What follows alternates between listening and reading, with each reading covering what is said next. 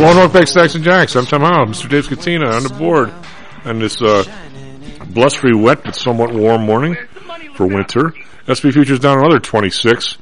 NASDAQ futures down 111. Dow futures down 165 on top of the sort of amazing turnaround carnage yesterday, a day like I haven't seen in a while. And well, just for a review of those, shall we say, unhappy totals. The Dow was down 526, S&P down 83, NASDAQ down 304. So not good there. David, I had my stuff.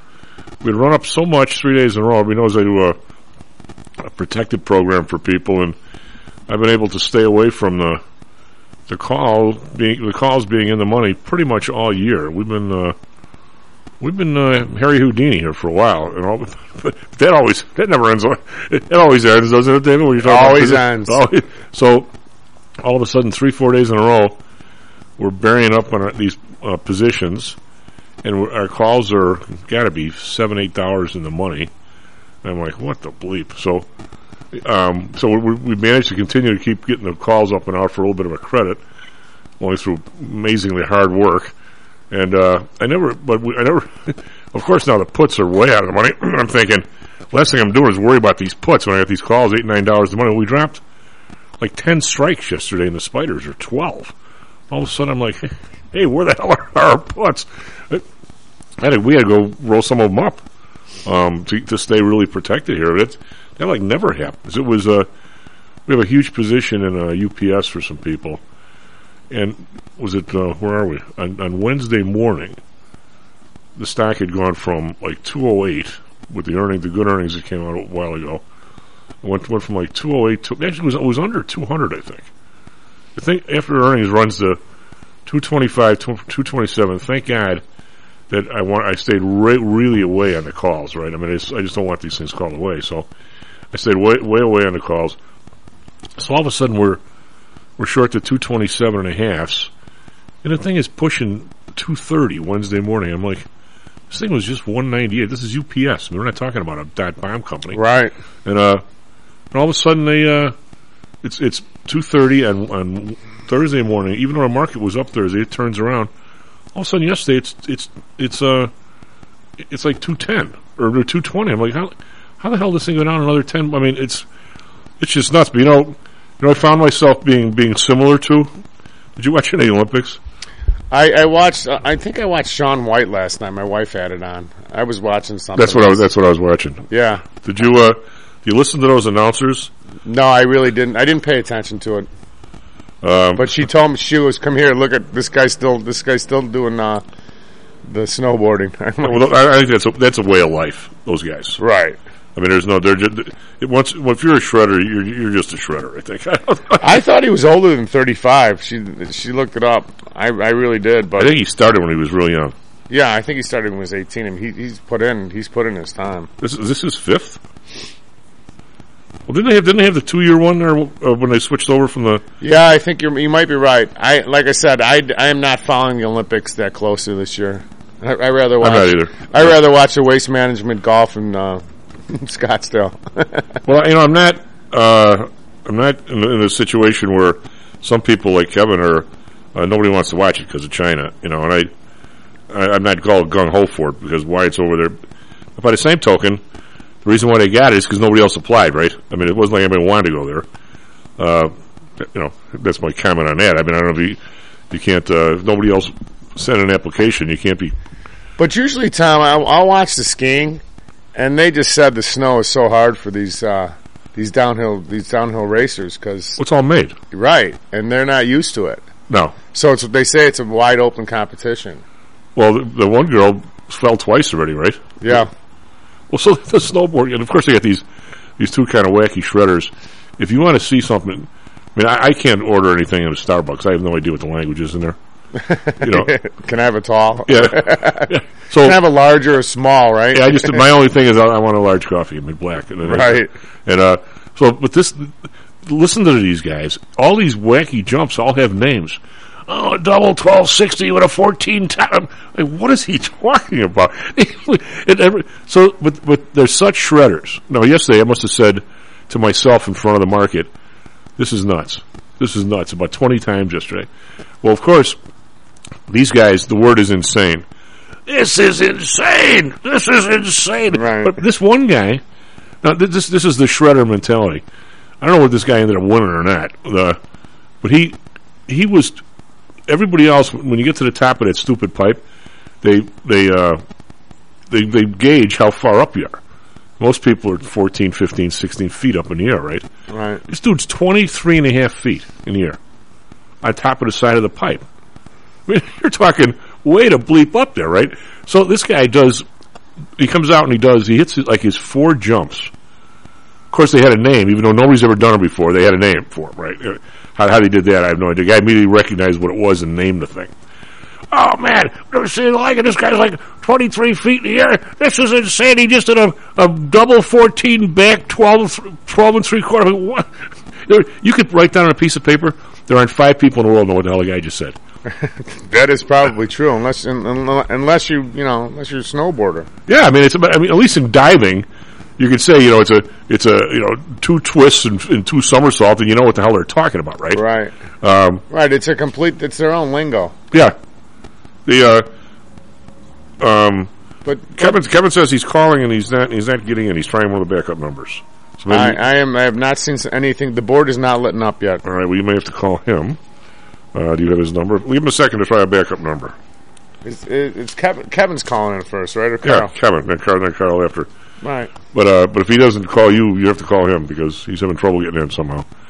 You're going to have to give me his number. Well, that we could do. Yeah. Try. Why shouldn't we give us on the air? 269. No, I don't think you should give it on the air. No. Well, all right. Well, I think you have it over there, but I will send it to you. Yeah, send it on the phone. All right. I don't think he might appreciate the number coming on the air. Of course, who's going to call him? Right? Yeah, I mean, who's going to call Kevin, for God's sake? So while we're waiting for him, who do you like in the Super Bowl? You know what? I think I like Cincinnati. Maybe I just want him to win. Well, I follow football, and I believe that... I believe I'm in the same situation you are. You kind of like the magic of Cincinnati, but how the Rams have built their team this year, especially with their defensive line, I think the Rams are going to win this game. Joe Burrow is going to get just... Well, that one guy's awful good, that's for sure. But the Rams, my guys last night were convinced that the Rams are a little uneven.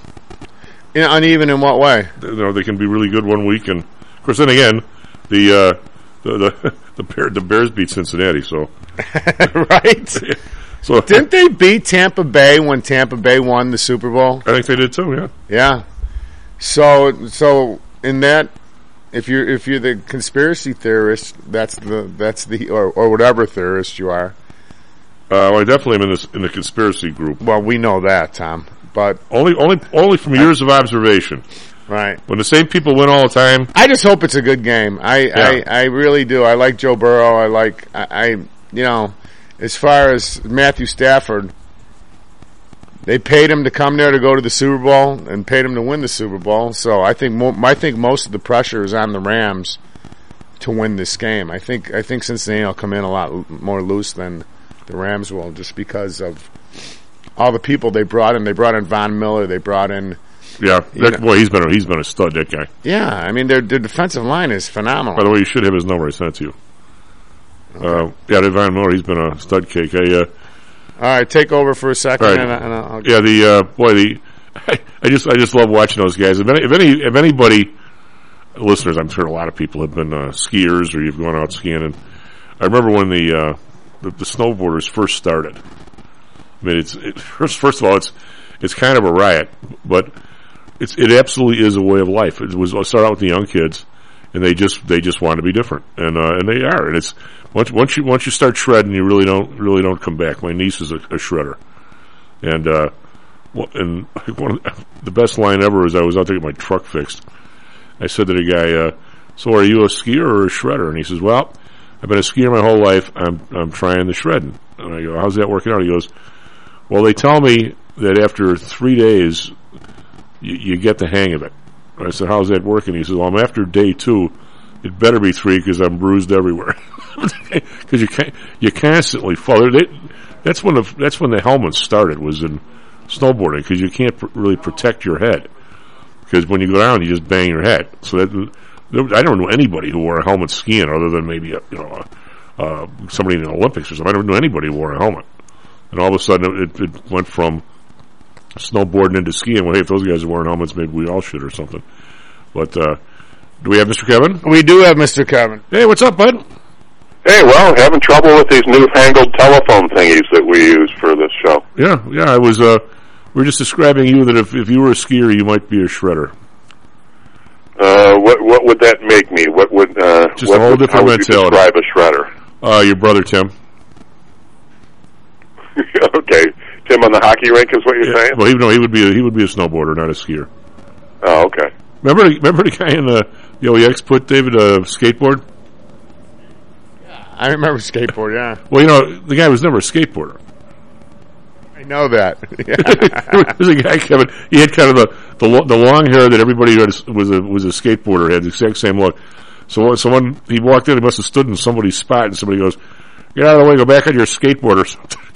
Shoved him out of the way. So from that, so he became skateboarder for the rest of his years. There, he was skateboard forever. Finally, I said, "By the way, is he a good skateboarder?" And the guy goes, "He doesn't need to skateboard in his life. Just so we call him." I go, "Okay." All right, Kevin, we pushed it off long enough. What do you make of yesterday's move? And we're heading south again here today. Boy, that was the turnaround from hell, eh? How would you correlate what the market has done this week and economic news? I was just I opened that subject up with David. I was hoping you'd call in and finish it up with you guys. As the week wore on, it's starting to get to the point, especially with last week's labor numbers, which I absolutely. I mean, I have more questions for Carl this week than I did last week. I don't know where you find 1 million people that somehow aren't there all year, and all of a sudden they just explode onto the stage, and they're all of a sudden they're all working, they're all doing this. I don't have no idea how that. Does that mean the previous 11 months were all BS or what?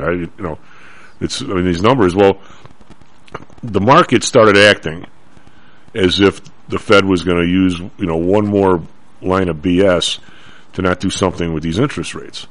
And all of a sudden this week the bonds are creeping back up. Stock market is racing up. I mean, there's not even. I mean, it's out of control to the upside. I mean, every day, 3-4 days in a row, and to the point, my positions. I'm usually got my calls and puts where I like everything sort of in the middle, where it was not in the middle. It's pushing the upper end. I'm going, well, another day of this. We're rolling stuff up like we're out a couple of weeks, which we never are. And anyway, so I'm thinking somehow or other, these guys must think that this CPI number is going to come in a little cold, and they're going to say, well, we're going to give it 125 basis points in March, and we'll see what happens. In an attempt to, because right now they're still building the balance sheet. The balance sheet had a new record last week. So, I mean, as much of what they're saying, their actions have been exactly the opposite. They haven't done anything like that. I mean, and so in my heart of hearts, I really thought that they were trying against all odds to maintain the status quo and not really start doing something before the election. So when that number came out yesterday, I'm like, holy bleep.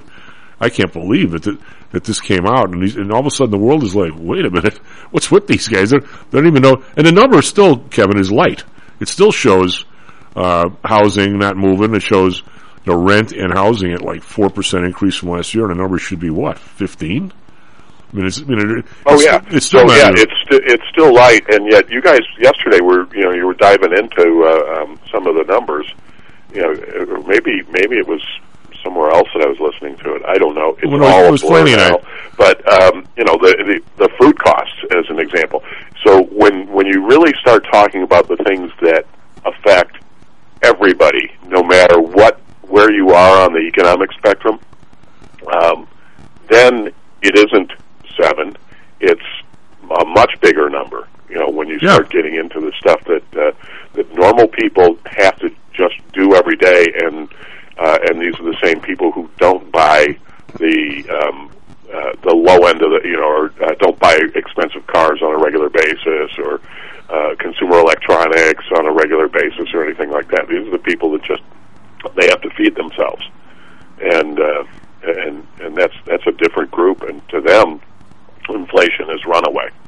Well, there's obviously I don't have the 5 kids at home that eat like Timberwolves because they're all in sports and everything. I don't have that, but it always kind of surprised me that out of all the things you own and buy, I mean, if the price of a house goes up from $220 to $350 or something, and your mortgage, is double the last house, or your electric bill or your gas bill, which everybody, I mean, one of the guys here in the building got a $450 gas bill in a bungalow.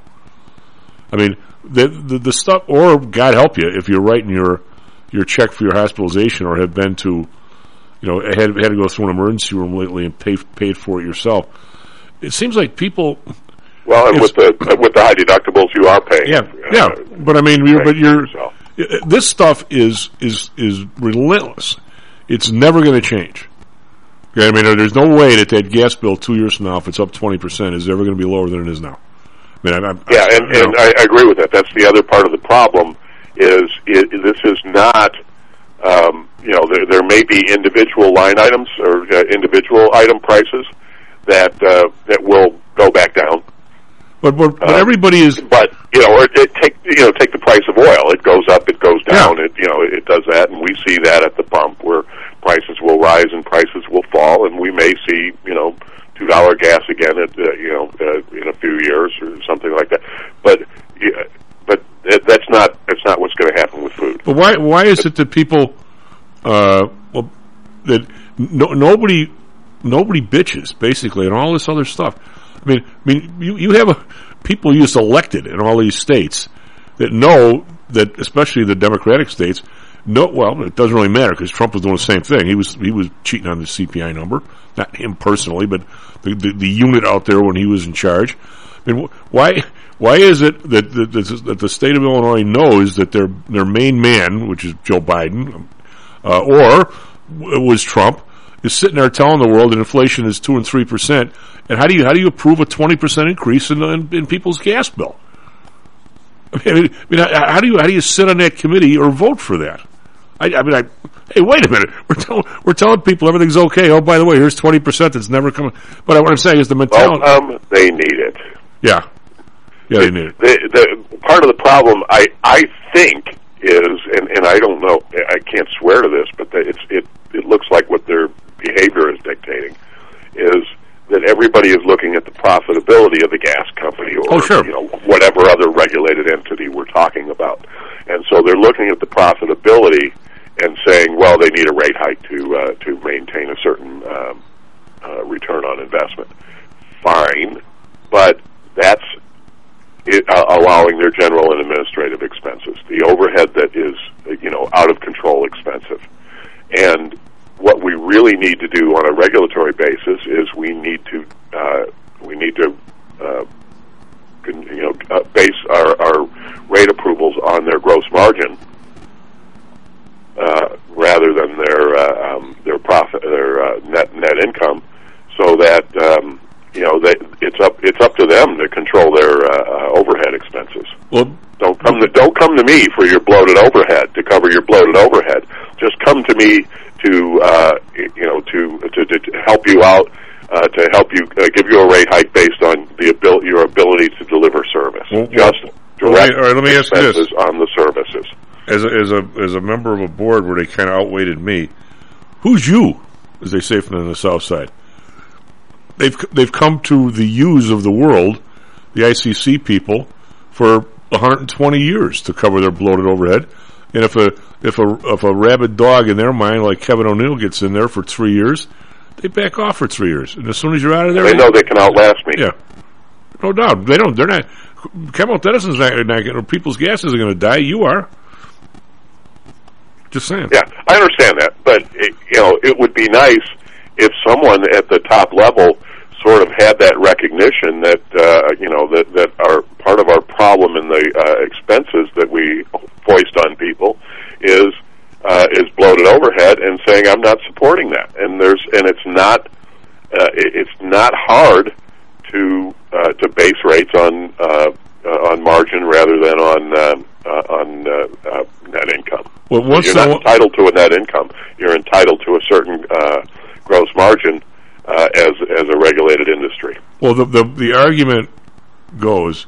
By the way, my question I didn't get a chance to finish is why is it that people will essentially ignore all these other rate increases that are just like crushing boulders on their shoulders, and the minute the price of gas goes up because they're staring at the price while they're putting it in their tank, they bitch like a blue streak.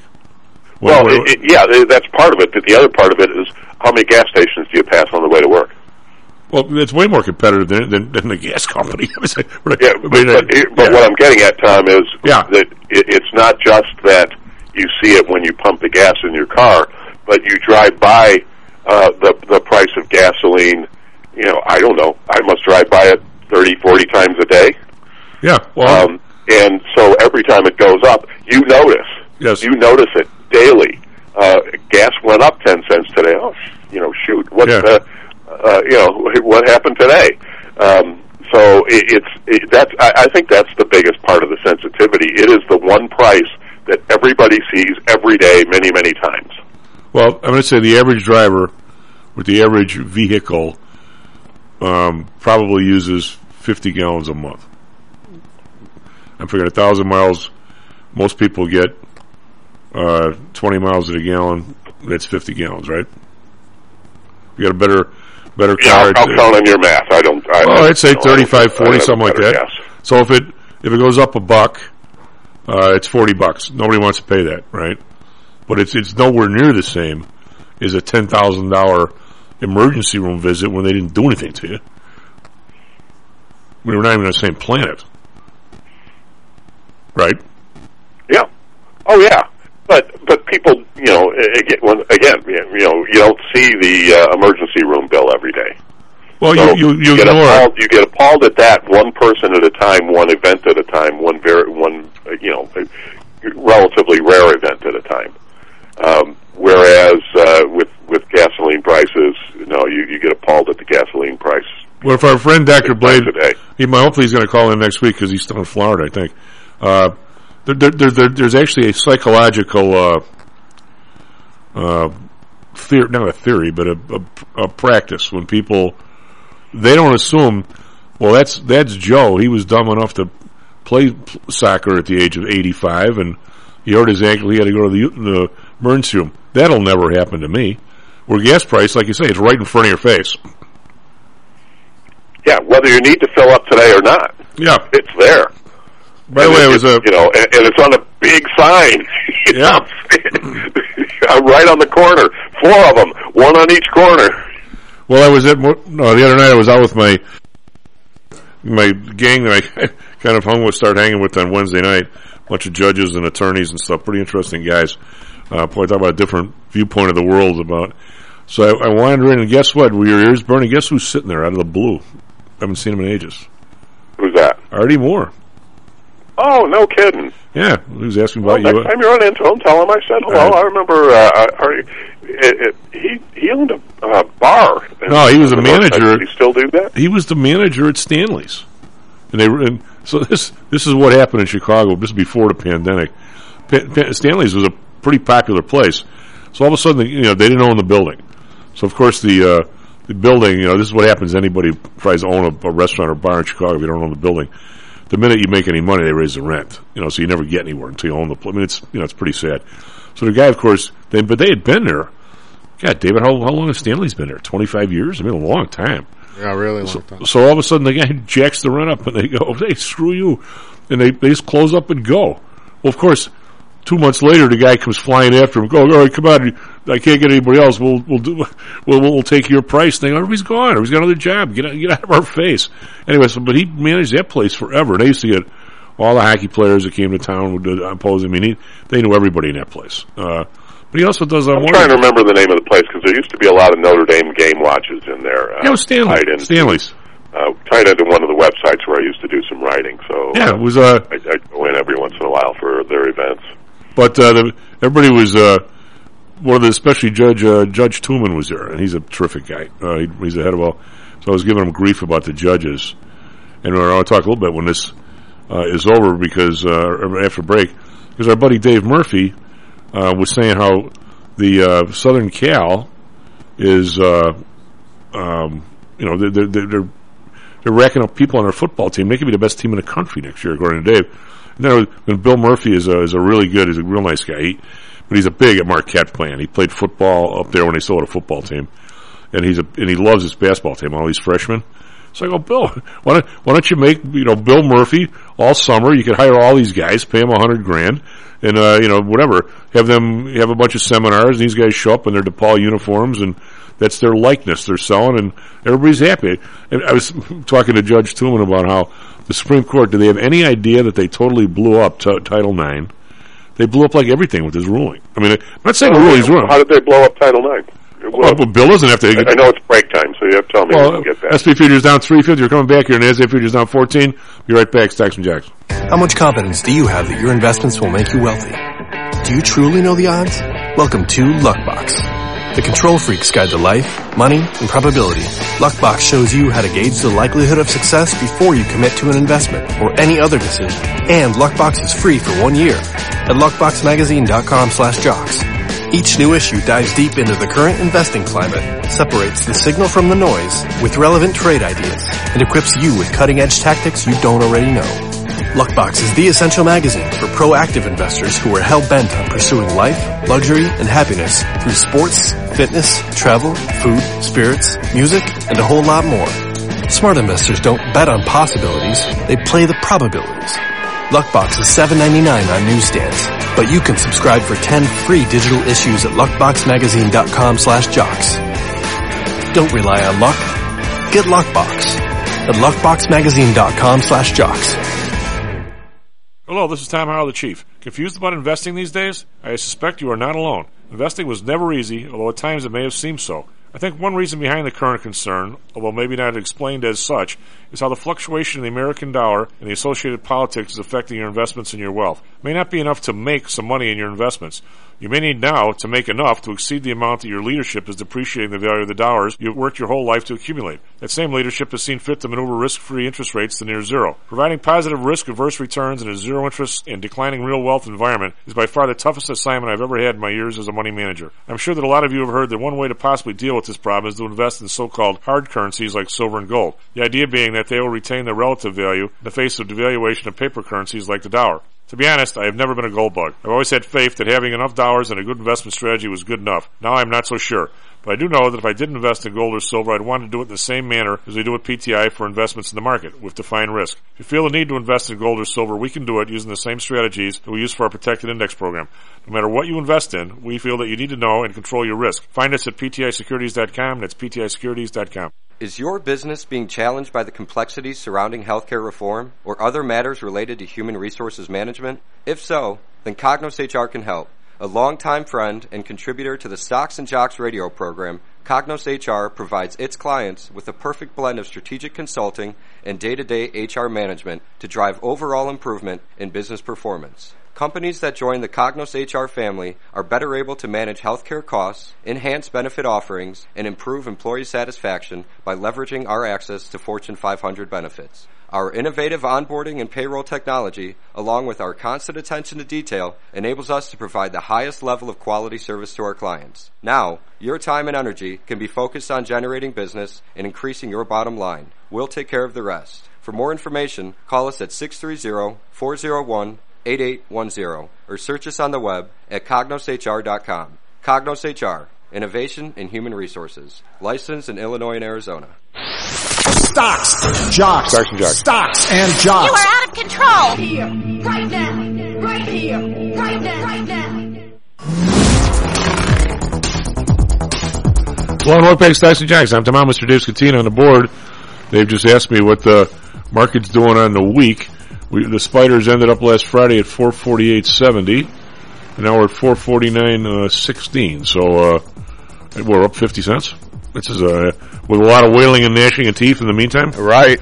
Right now we got Dow futures down 63. NASDAQ futures down only 5 now. They were down a bunch more earlier. As their S&P is only down 2. So we're creeping back here to break even. At least it's looking like that. But boy, yesterday we were down, David. We went back to even. We were down pretty heavy. We went back to even.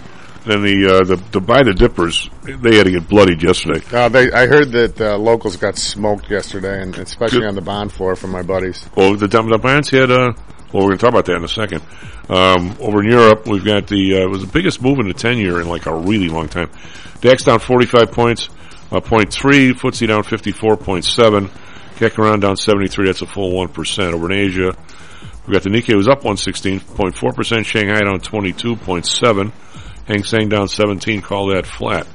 Again, as a review of lousy yesterday, Dow was down 526. Sorry.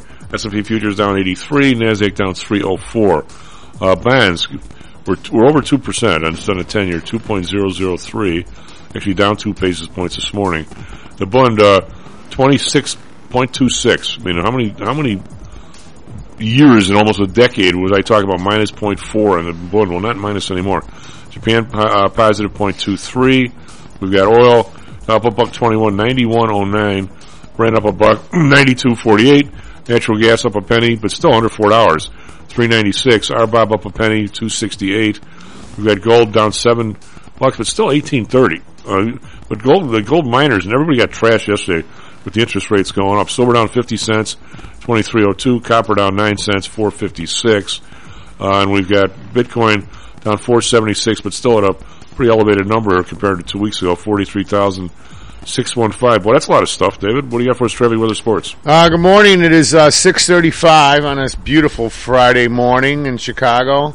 Currently our weather is 41 cloudy, a little misty rain out there. We're going to hit 44 today, so it should, it's going to be a little mild out today, but it'll be cloudy.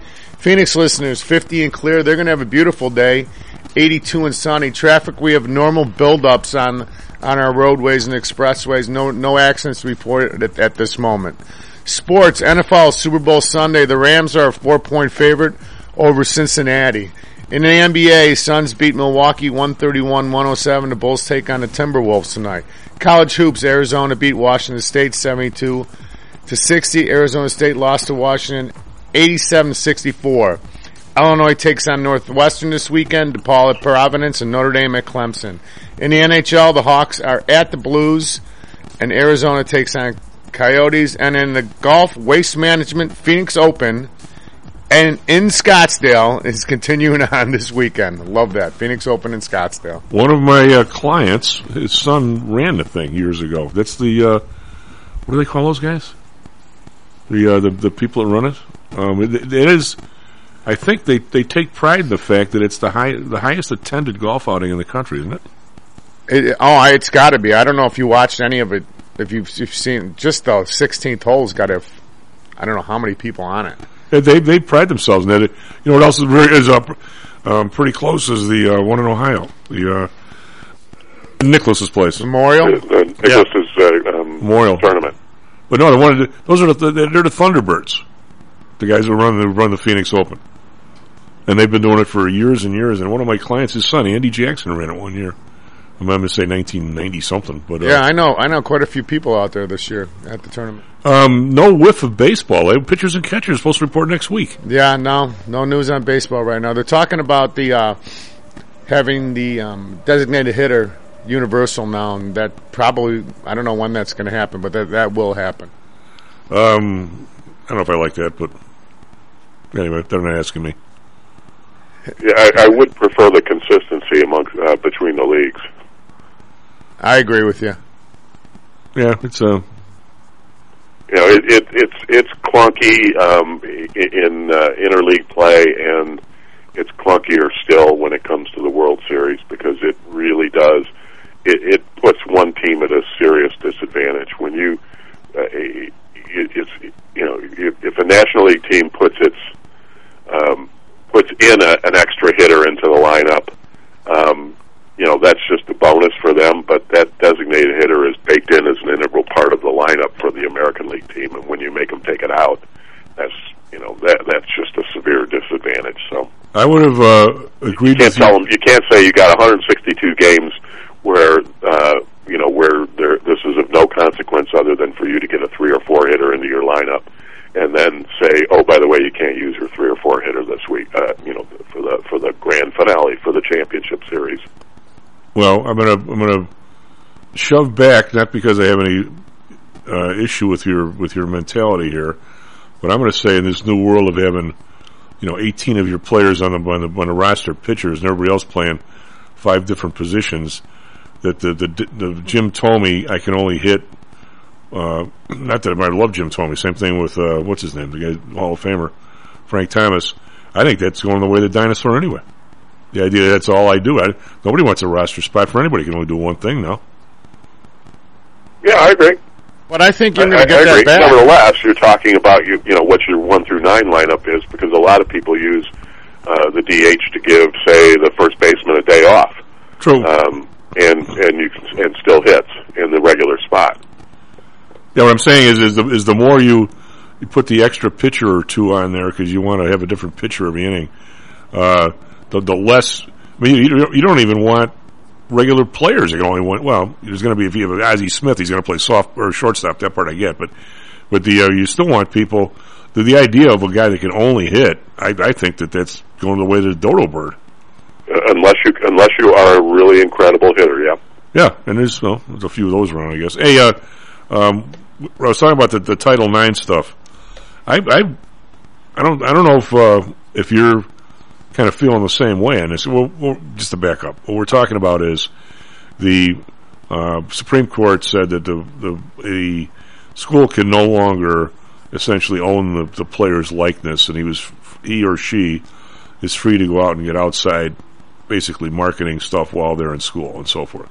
Yeah, no, that was pretty much decided a long time ago, actually, as part of the O'Bannon case. Remember, we talked about that at least 10 years ago. Well, but it finally, let's put it this way, nobody really pushed it until the Supreme Court said this, I don't think. Well, the Supreme Court took the shackles off. Well, the O'Bannon case... They said go. And I don't think it's the Supreme Court's job to do anything other than interpret the law. And maybe I'm preempting you, and I should probably just let you make your point. But the NCAA has known this was coming for years, and yet got totally caught unprepared. I don't think there is a. If anybody's at fault for the chaotic nature of how NIL rights has been implemented, it's the NCAA. There is nobody else that's not on the Supreme Court. I'm going to disagree with that, because what the O'Bannon case did, again, you know more about this than me, so I'm probably wrong, but the O'Bannon case did was said, the University of whatever it is, can't sell, Dave Scatina's face for the front of a Madden video game without David getting something, or whatever. It basically stopped people from selling other people's stuff. But the Supreme Court is the one that said, wait a minute, anybody can now go out, and that's a lot different than having David go out and sell it himself.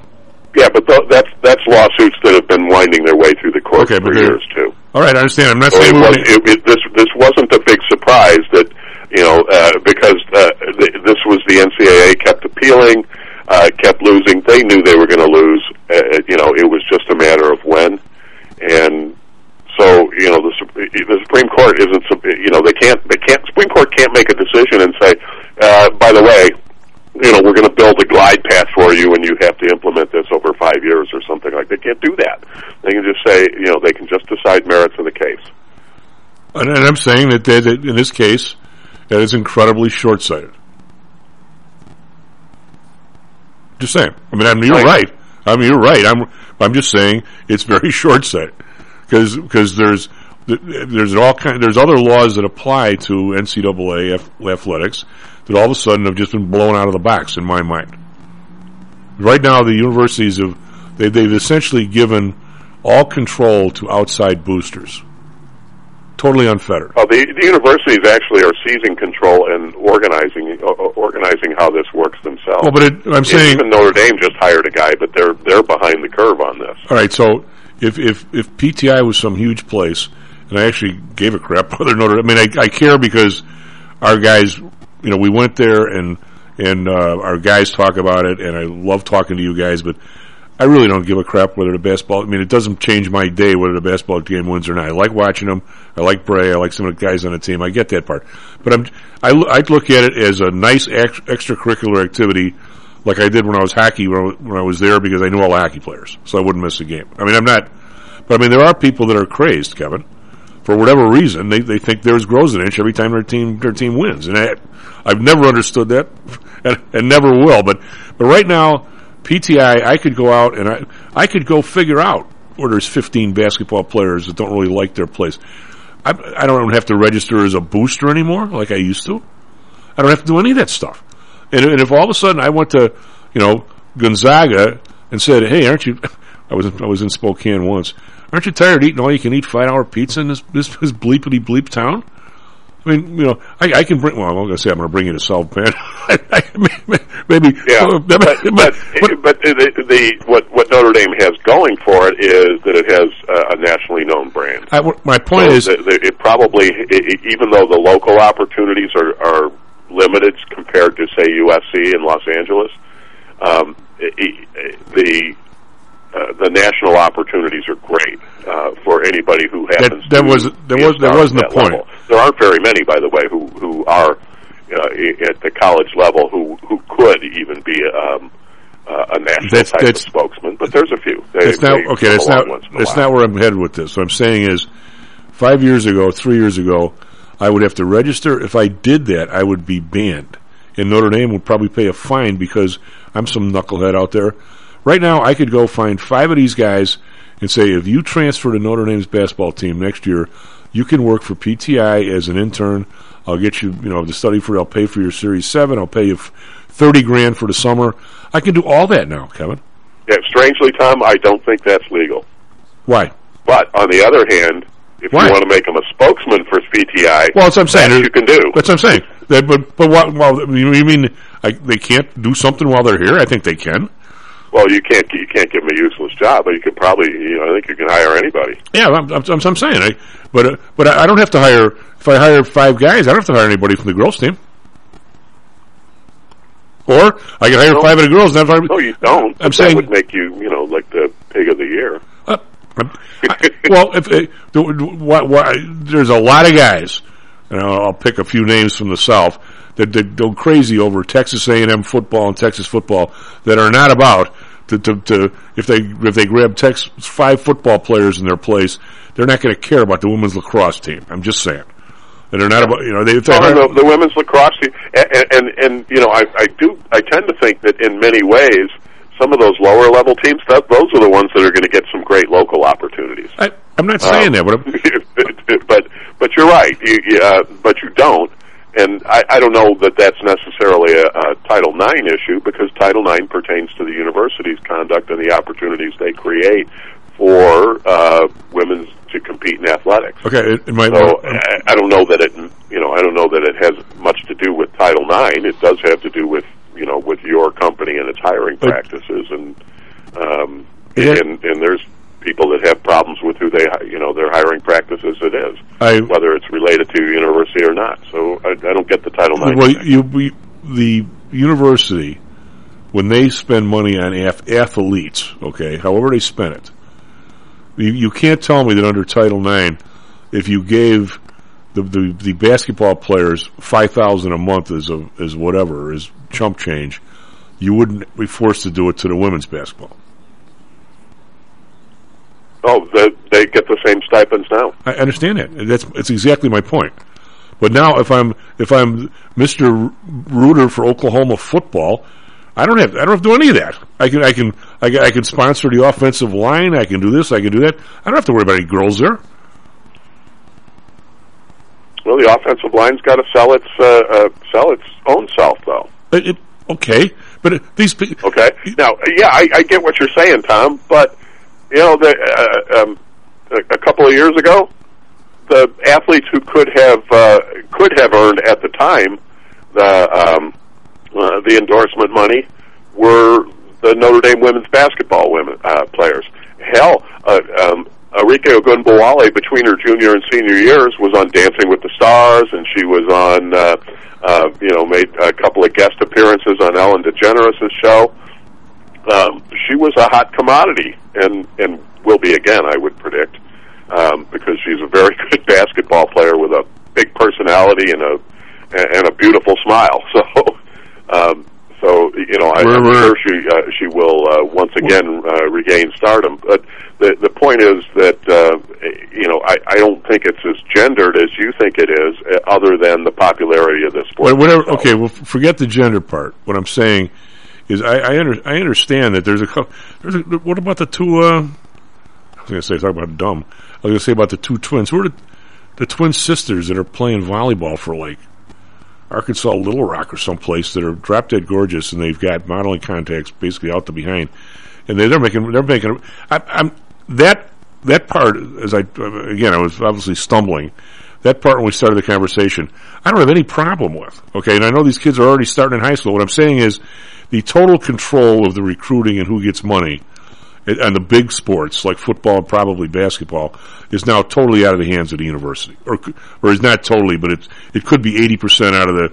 I mean, I could call up Notre Dame and say, "Here's three guys with a bunch of good grades. By the way, they're your new basketball team next year."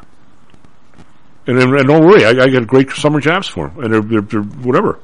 I could do that. And I could never do that before. Now, just so you know this, what's happening now is that the universities are now taking more control of that process for the athletes.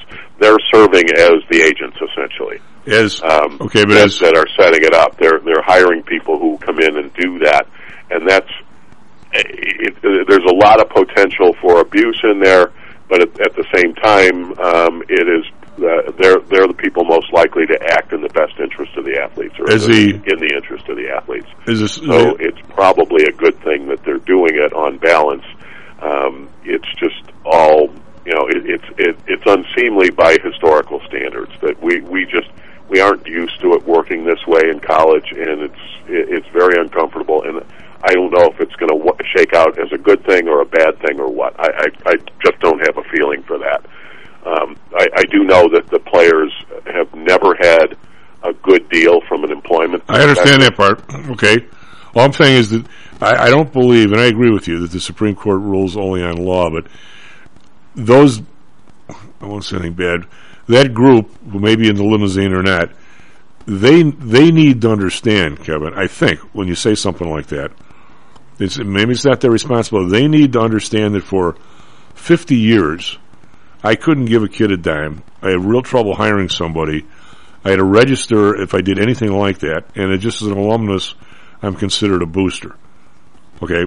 I'm not saying that was right or anything like that. What I'm saying is the change is now I can do whatever I damn well please with my checkbook, which is a big change. Mm-hmm. It doesn't get any bigger than that. Don't have to register. Correct. So I'm saying it's a huge change. It's a huge change, and it's going to be. It's almost predictable completely. It's going to be to the detriment of many of the athletic programs. I think this is going to just be one more step in the large football schools going off on their own. More than they already have? More than they already have, yep. They're just going to step out from under the governance of the NCAA. The only question is, will they take basketball and all the other sports with them, or and form their own association, or will they just say football only is? Predicted that 60 to 65 teams are going to just go off on their own for football. You know who predicted that? I'm going to say, I'll take a stab at this. 40 years ago, was Rick Tellender. For those who don't know who Rick Tellender is, he's got to be retired by now, but he was a writer for the Sun-Times, and he was on the Sports Writers on TV show forever. Yeah, wrote a book called The 100-Yard Lie. Yeah, well, then in the last chapter, where the question was, what would you do? He said, the big universities for football should just be what they are. They're going to be a college-sponsored professional team, and should be, which has nothing to do with the university. You don't have to go to class. You don't have to do anything. If Illinois, if Notre Dame want to do that, let them do it.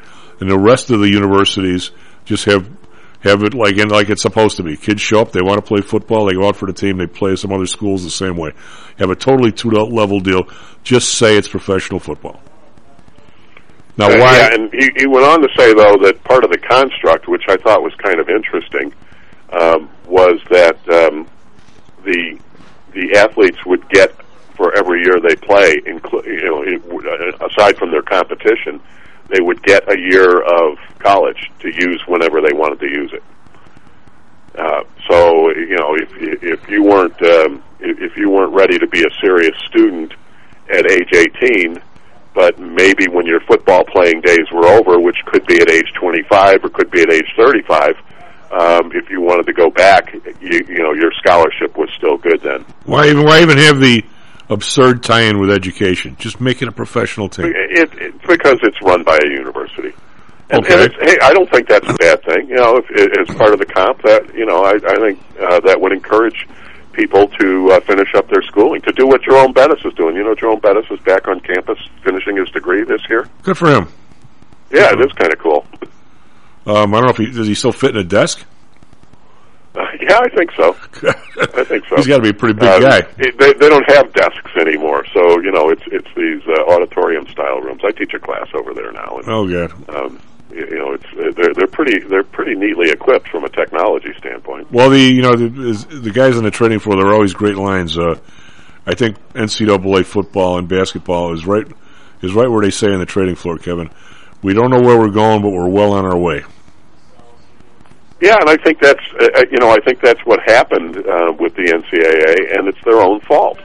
We're in a position to see this coming and to do some planning, and instead they got a court ruling and said, I don't know what we're doing. Have at it, everybody. I don't have any rules, and so there's no organization to it, and I think that's kind of a shame. Some schools seized the moment and got things organized, and others are lagging behind. But I think they're all starting to figure out right now that somebody has to represent these athletes and make sure that you don't have people taking it. Well, when you have and once in a while, we take a shot at, I'm going to say the finest document ever put together has to be the U.S. Constitution. But it has some weaknesses over 200 and some years, and there's been some amendments.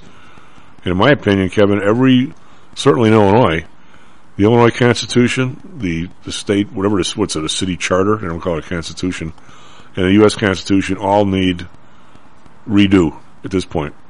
I really believe that. And it's not that everything in there is wrong, most everything in there is right. But the idea of the separation of church and state, I get it, that if you've got a church somewhere, you don't want to be taxing it because you could basically screw with them. I get that part. But when you get from the church to all of a sudden there's a school that doesn't get any public money, even though they're doing a public service, not so sure about that. And oh, by the way, if the school has a car wash that looks like everybody else's car wash and is making money, why that should be tax-free, I have no idea. And now we've come to the point where we've got a professional football team charging $150 a ticket, and the state of Indiana doesn't get any taxes. South Bend doesn't get any taxes. I mean, that's insanity. How do you get from the one-room church to a 80,000, 100,000 person stadium and you're making more money than the Bears, for God's sake? I mean, and then all of a sudden this is tax-free? I mean, we're out of our minds, Kevin, I think. Yeah, well, and I think the tax code could easily be amended without violating the Constitution as it exists now. Oh, boy. Separate out the business of ministry and the business of making money playing football. I don't think that would be. I don't think that would be hard. I think it would stand up to constitutional muster, and I think that would be fine. The thing is, the thing that would scare me is that one of the best things about the United States Constitution is that it's such a minimalist document that it lays out the principles very well, and it's too bad we don't adhere to them, but it lays out the principles very well in a very small, it takes up a small amount of space, and you know darn well if we had a constitutional convention that the thing would be about 16,000 pages long. Don't disagree. I just version, and that frightens me. But it was put together at a time where people, and I don't think people ever change. I mean, the reason why I guess I believe that is I ducked my way out of my third year of Italian at Notre Dame and read Greek tragedies for half a year. Boy, the same thing happened 2,000 years ago or 3,000 years ago is happening now. People are the same, and but the idea with that being is a bunch of people got together who, let's say some of them were crooks, smugglers, whatever. They knew everything bad about people and everything good. So they put together a piece of paper or several pieces of paper that said, this guy gets to check this guy gets to check this guy. And oh, by the way, there's been an awful lot of people here, and it's really pretty hard for somebody to control that many people because guess what? We only live to 50, which they probably did in those days, or 60. And it's pretty hard for the guy in Indiana, or even wasn't in Indiana, the guy in New Hampshire to screw with the guy in South Carolina. You can't get there by horseback that quick. This is good enough. Well, now it's not good enough because somebody else has decided a corporation that never dies is a real person, which they aren't. And all of a sudden now you get to be there for 150 years and you can buy off everybody in Congress. You couldn't do that back then. So somehow or another that has to be addressed, Kevin, I think, because it's happening. It has been happening. I mean, this fiasco with Pfizer and these drugs, I think to a certain extent they've helped a lot of people, but they're way too far in control, don't you think? I agree, and I think there needs to be a more separation between corporations, unions, government, any of these large entities, and we do have to figure out a way to get there. Nevertheless, the principles behind the U.S. Constitution as it stands now, I think, are timeless, and so do I. I would be very afraid, especially when you have seen politicians' inclination to grab power, that I would be very afraid of what the new Constitution would look like. I don't know that it would be any better. I'm pretty sure it would be worse. Well, we have plenty of time to talk about this because it's not going to happen. SP futures down 11. Yeah, we got it nailed. The S&P futures down 40. Be right back, Mr. Carl Denninger. We'll talk about this market. The labor numbers I still have crazy thoughts on, and also the numbers yesterday. We'll be right back.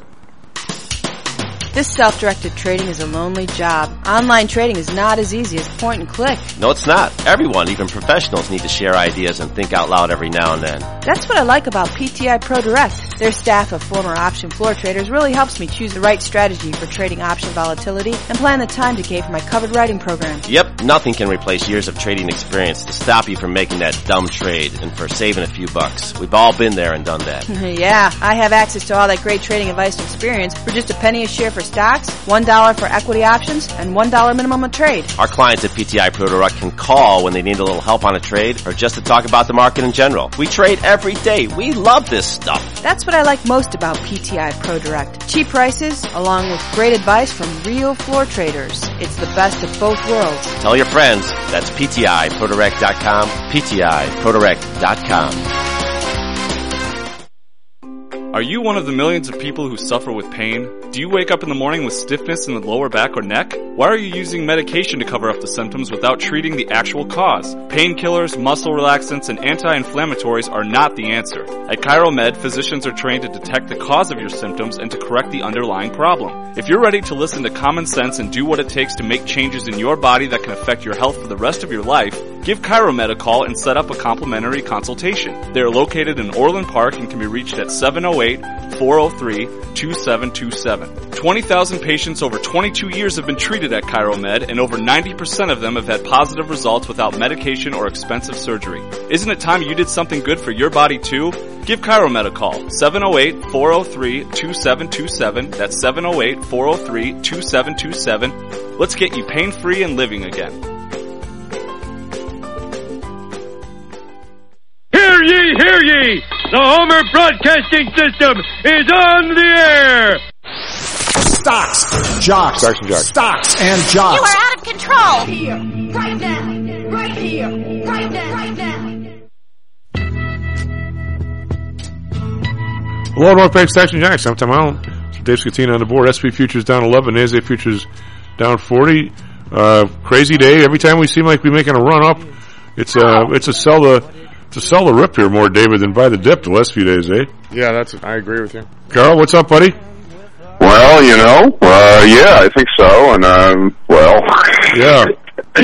The inflation thing, yesterday was interesting, eh?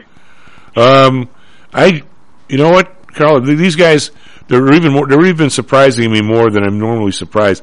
The action of the market in the last 5 days, I would have bet you $1, Mortimer, that somehow or another they had a read on a light number yesterday, and we're going to say, see, it's really transitory, and once we get the supply chain stuff figured out, everything will be okay, and we're going to just give us the one shot in March, 25 basis points, and by the way, we're going to wait and see how that happens, and we're going to try and mitigate all this stuff. I was stunned when it was just the opposite, and the market just took one look at it, and then that Bullard guy comes out and says, what are you talking about? We're talking, of course, he's the only one there, I believe. He's the only one I think that's ever read a Monitorist book. The rest of them, I don't know what they're talking about. And he comes out and said, what are we doing? We're way oversubscribed on this money. We got to start talking halves.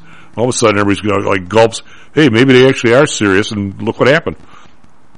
In my view. Well, the thing is, in a sane world, that CPI release would have been followed by an emergency 50 bips rate hike. Yep. Or even an emergency 100 bips rate hike. And an instant order to the New York Fed desk to shut down the asset purchases and start letting them run off. What do you think? And currently, of course, if you do that, your runoff's going to get a lot slower because people are not going to be refinancing. Correct, but what do you think? Just the runoff is on a monthly basis. I don't have a guess. I'd have to look. The data is actually out there because the New York Fed desk publishes all of this in terms of what's reinvested and that stuff. But the thing is that we're not even there at this point. What I don't understand about all the people that are running around with their hair on fire right now is that as things stand today, the balance sheet is still being expanded. Correct. Record last week, by the way. Right. So, that's the data. Okay. Now, the problem with this is we all know, because we've all seen this, a dozen times over the years, that whatever you do monetarily takes about a year to 18 months before it actually translates into the economy. And that's just how it is. I don't care what people want it to be. That's how it is. And so what you have right now, what you're seeing in the inflation data today, is all Trump. Oh, absolutely. Absolutely none of it, and Biden, by the way, has made it worse, but absolutely none of what Biden has done is in prices at this point. None of it. Now, it may be in stock market prices, it may be in housing prices, but it is not in the inflation data. It is not in the CPI. But it's going to be in the CPI because you can't do anything about the stupidity of what these people have done. And it is not just the administration. I went and filled the gas tank up the other day, and the stickers. I did that with the finger. They're showing up everywhere now. They're literally on every gas pump around here. Yeah. Which is, okay, fine. You finally woke up, but they're all Biden's face. Of course, there's no Trump face stuff. The problem that you have is that this is, anyone that thinks that what's going on in Canada right now is just simply about vaccine mandates is out of their mind. That was my number one question for you. After we digest the labor numbers a little more from last week, because I still can't figure out where 1 million people came from. But what I was going to ask you, do you have any? I went to Toronto a couple times to see the stadium, and I went to see some people for business. But I'm not. I really don't pay all that much attention to what's going on up there. I like it up there, but I don't. The first thing that started to happen at the trucker protests and stuff, I felt like saying, "Oh wait a minute, who do I have on the show that could tell me what's really going on?" This has nothing to do with masks, except for the fact. It has to do with unitary executive actions. Well, does it have anything to do with that you? One thing that will piss off a Canadian more than anything else is not being able to go see his Maple Leafs. And there's only 1,000 people at the Maple Leaf Garden, and I got to believe that's pissing him off more than the mask.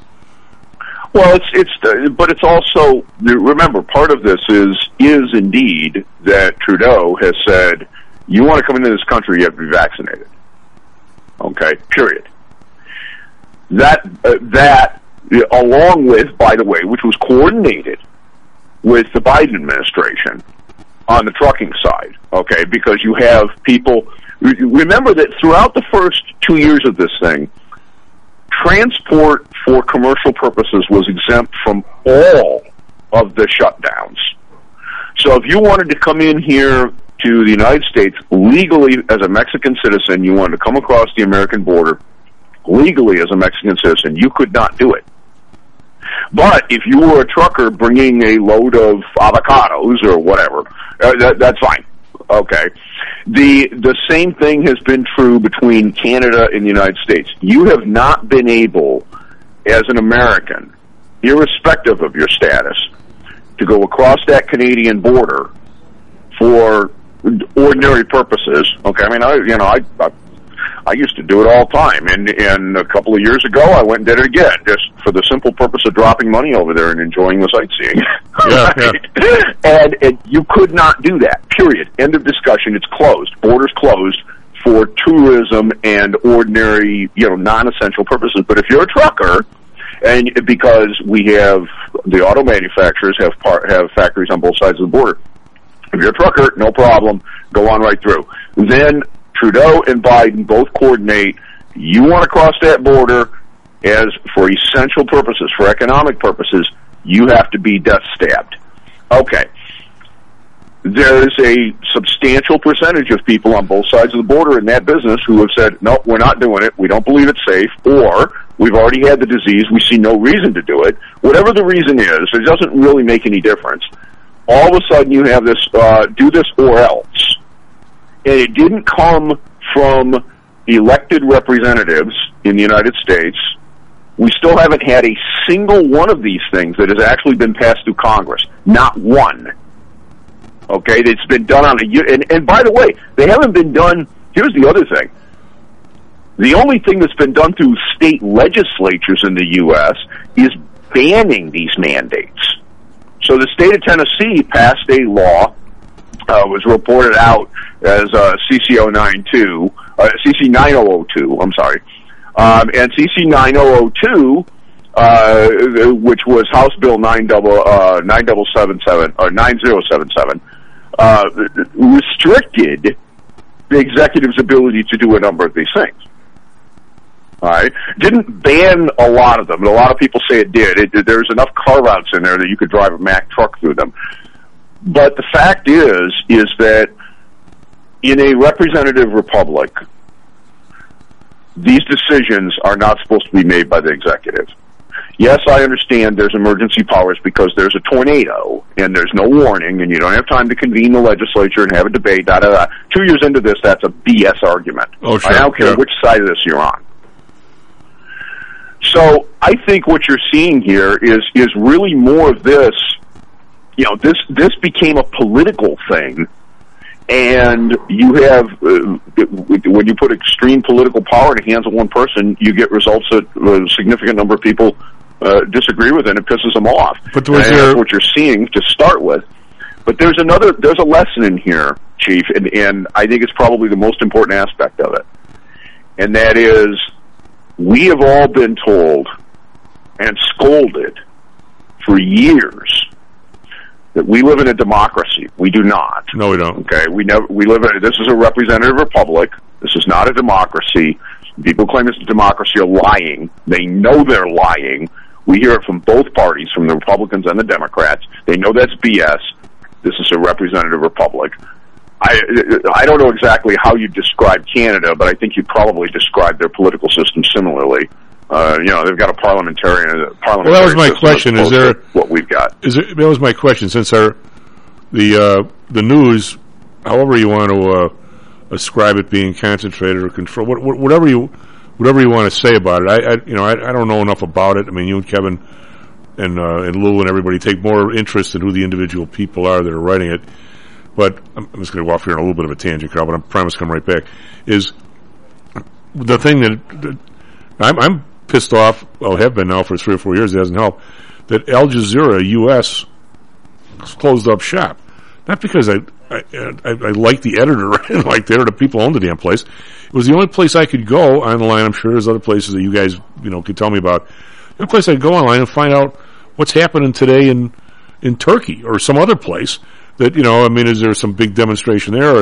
What are they? Otherwise, something rises to the top for like a day or two, and it's gone. I mean, so I guess my question that I was anxious to have you on, I should have brought up with Kevin, but I don't think he's was up to Canada much.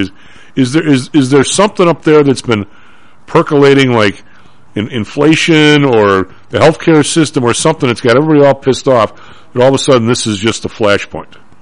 Well, there's a lot of things that have been going on up there for a long time, just like there are here. Okay, I mean, back in the time of the crash, the 2008 time frame, the Putin News Network used to have me on as a guest on a somewhat regular basis. Of course, that's RT, and they had a very beautiful anchor by the name of Lord Lister, who was also extraordinarily sharp, very bright lady. She now works for Yahoo News and got polluted and isn't so much fun anymore. So she was smart enough that when you said, "How about a beer?" she said, "No way." Well, way too young, and but boy, oh boy, I certainly didn't have any problem appearing on her show. Okay, but the interesting thing is that unlike the American media, and I don't care which outlet you're talking about, she would ask a question, and then you got to answer it. Whoa!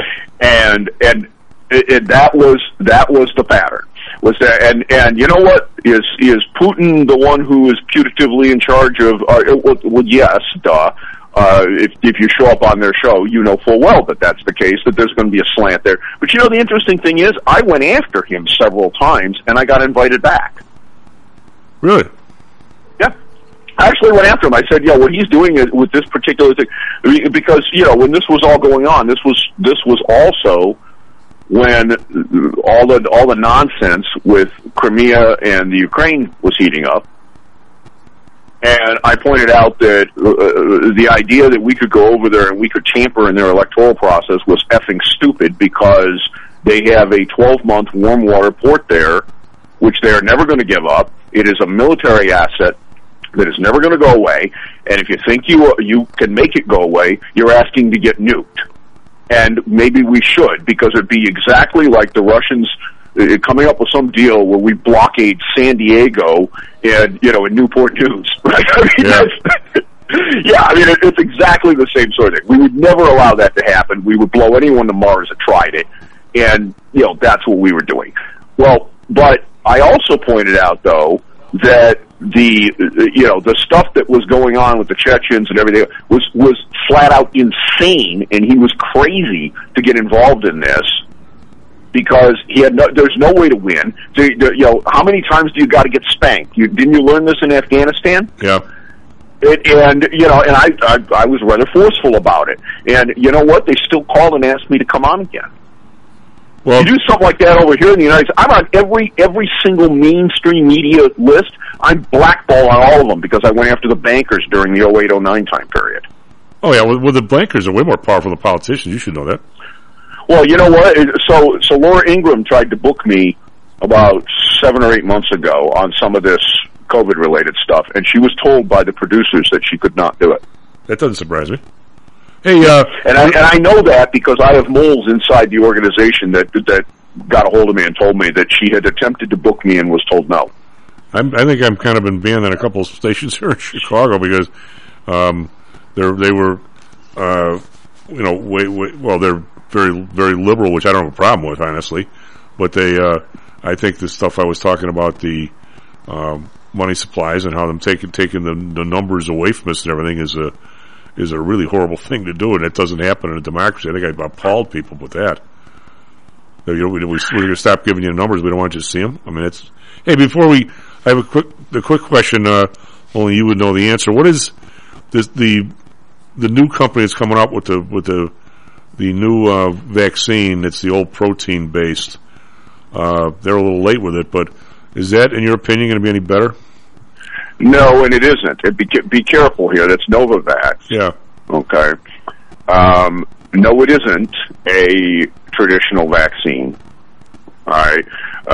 There's the sleight of hand that's gone on during this entire thing is just astounding. Everybody is using a different mechanism to essentially do the same sort of thing. We are getting more and more information as time goes on about how crazy this entire path has been over time. Do you know that not one single jab of mRNA-based vaccines has been given to a single person in the country of China? Really? They bought some, I don't remember how many it was, but it was 10 million or something. It was a fairly substantial number of doses from Pfizer. Not one of them has actually been administered to a person in that country. Why? They won't allow them in their nation. What are they using? Their own, which is a traditional inactivated protein. Wasn't that what? And I don't think it works very well. Okay, so I mean, this is why you're still seeing these situations where they have 3 cases and all of a sudden they lock an entire city down. Wasn't this one? Isn't this one supposed to be a protein based too? Well, except it really there's still sleight of hand going on with how it happens. They said the same thing about J&J, but J&J is a viral vector. So the problem with all of this is the whole concept behind this is, we have the flu vaccine that really is rather poor in terms of its coverage because you have to guess which strains to put in it 6 months before you actually start giving it to people. And if you guess wrong, it doesn't do anything. Okay. But that is grown in eggs and then has to be processed and, whatever. It takes quite a bit of time to do this. This is the basic problem with a actual biological product like that, in that you grow the actual antigen that you're going to use, what you're going to introduce into the body, in something else, and then you extract it and purify it and process it. Whatever. All of these attempts, essentially through some mechanism, trick your cells into making that material that is then recognized as foreign. And the problem with doing that is that your body, of course, does not like the idea of foreign things being in it and tries to stop that and tries to destroy them. So they have to come up with ways to trick your system, trick your immune system into not instantaneously attacking it. It's the same problem you have if you get a transplant. You get a transplant, your body knows that that's not your kidney, okay, and tries to destroy it. So you end up having to take these anti-rejection medications and everything to stop that from happening. Well, this is the same sort of thing. So they have to engineer all of these things to try to prevent your body from doing that. The problem with that is, okay, so let's say that they do succeed in doing that. Well, then how does your body ever clear this thing after it's done whatever it wants to do? Well, that's a little bit of a problem. Here's a trivia question that I believe I know the answer. Where was the first transplant in this country done? Oh, I don't remember that one. I should, but I don't. And it didn't work out so well. Just for the reasons you're talking about. Yeah, well, it's this is basically. I mean, we went down a foolish road, okay, and we are now paying for it, and we're going to continue to pay for it. It takes years to find out what a drug will do. All drugs have risk. There's a reason that if you're pregnant, the doc will tell you shouldn't even take an aspirin without a really good reason to do it.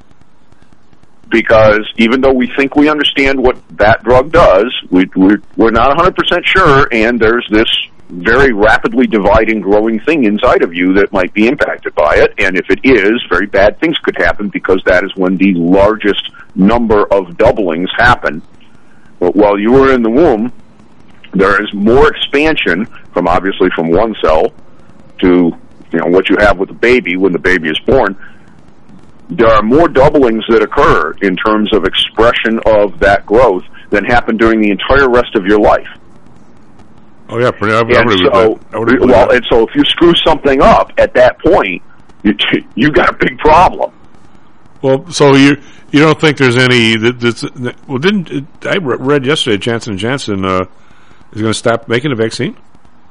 Yeah, they shut the factory down. Now the press release says we have enough doses that we have made and in storage to fulfill all of our contracts.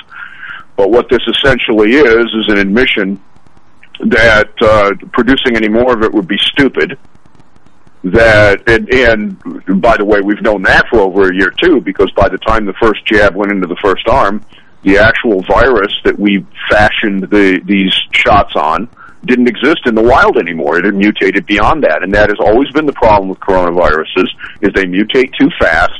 It's the same reason you can't get a vaccine for HIV that works. Every time that you try, the virus gets around it because it mutates too rapidly. And the same thing is true for coronaviruses, and we have known this for decades. We've tried to do this in beasts. We tried to do it in cats. We tried to do it in other animals. We tried to do it in humans. We tried to produce one for SARS. When SARS was first going around, we tried to come up with a vaccine. They were doing animal testing on it, and it killed every single ferret that they gave it to. Oh, that's not good. Yeah, so I mean, we know the history on this, and all of a sudden we're supposed to believe that, God has shone light upon us. We've solved all the problems all at once in the space of 3 months. Pull the other one, guys. What?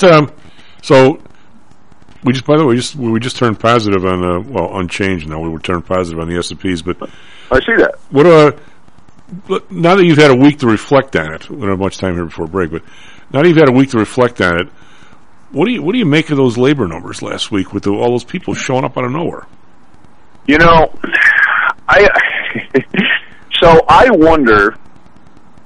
So this correction comes every year, okay, in January, the January report, and it's one of the reasons that I've said, we're going to get it in January like we always do. That data set, the source is the ACS. Okay, that's, if you trace everything back to where it comes from, which is done every year by the Census Bureau. If you've ever gotten that crazy long form thing, not necessarily on a census year, because they send it out every year, that's where that data set comes from. Okay, and that by the way is one. I mean, there's all kinds of, if you don't fill this out, you're going to go to jail. That's a load of BS. There's absolutely no commanding legal authority that says that you have to reply to it, but people do, because there's all this threatening language in there, and it's extraordinarily intrusive. That the level of questions that are asked in there is nuts. But this is where the Census Bureau gets their statistical data off year. Okay, otherwise all they get is a count, once every 10 years, right? I think that's. I asked you. I'm going to say 2-3 years ago. I think I remember asking you on the air because I got one and I filled it out, and you're right. It's about as intrusive as you could get. I mean, I said, you know what? I never do anything like this. One time I will, and I did. And I remember you telling me I was sort of nuts for doing it. But I mean, it's probably the only way they can get anything decent. But they ask you everything: where you went to school, where you used to live. I mean, how much money you're making, how many. I mean, it's very. I mean, it's not even like a census form. It's way worse than that. Oh, it's unbelievably intrusive. I mean, it's nuts.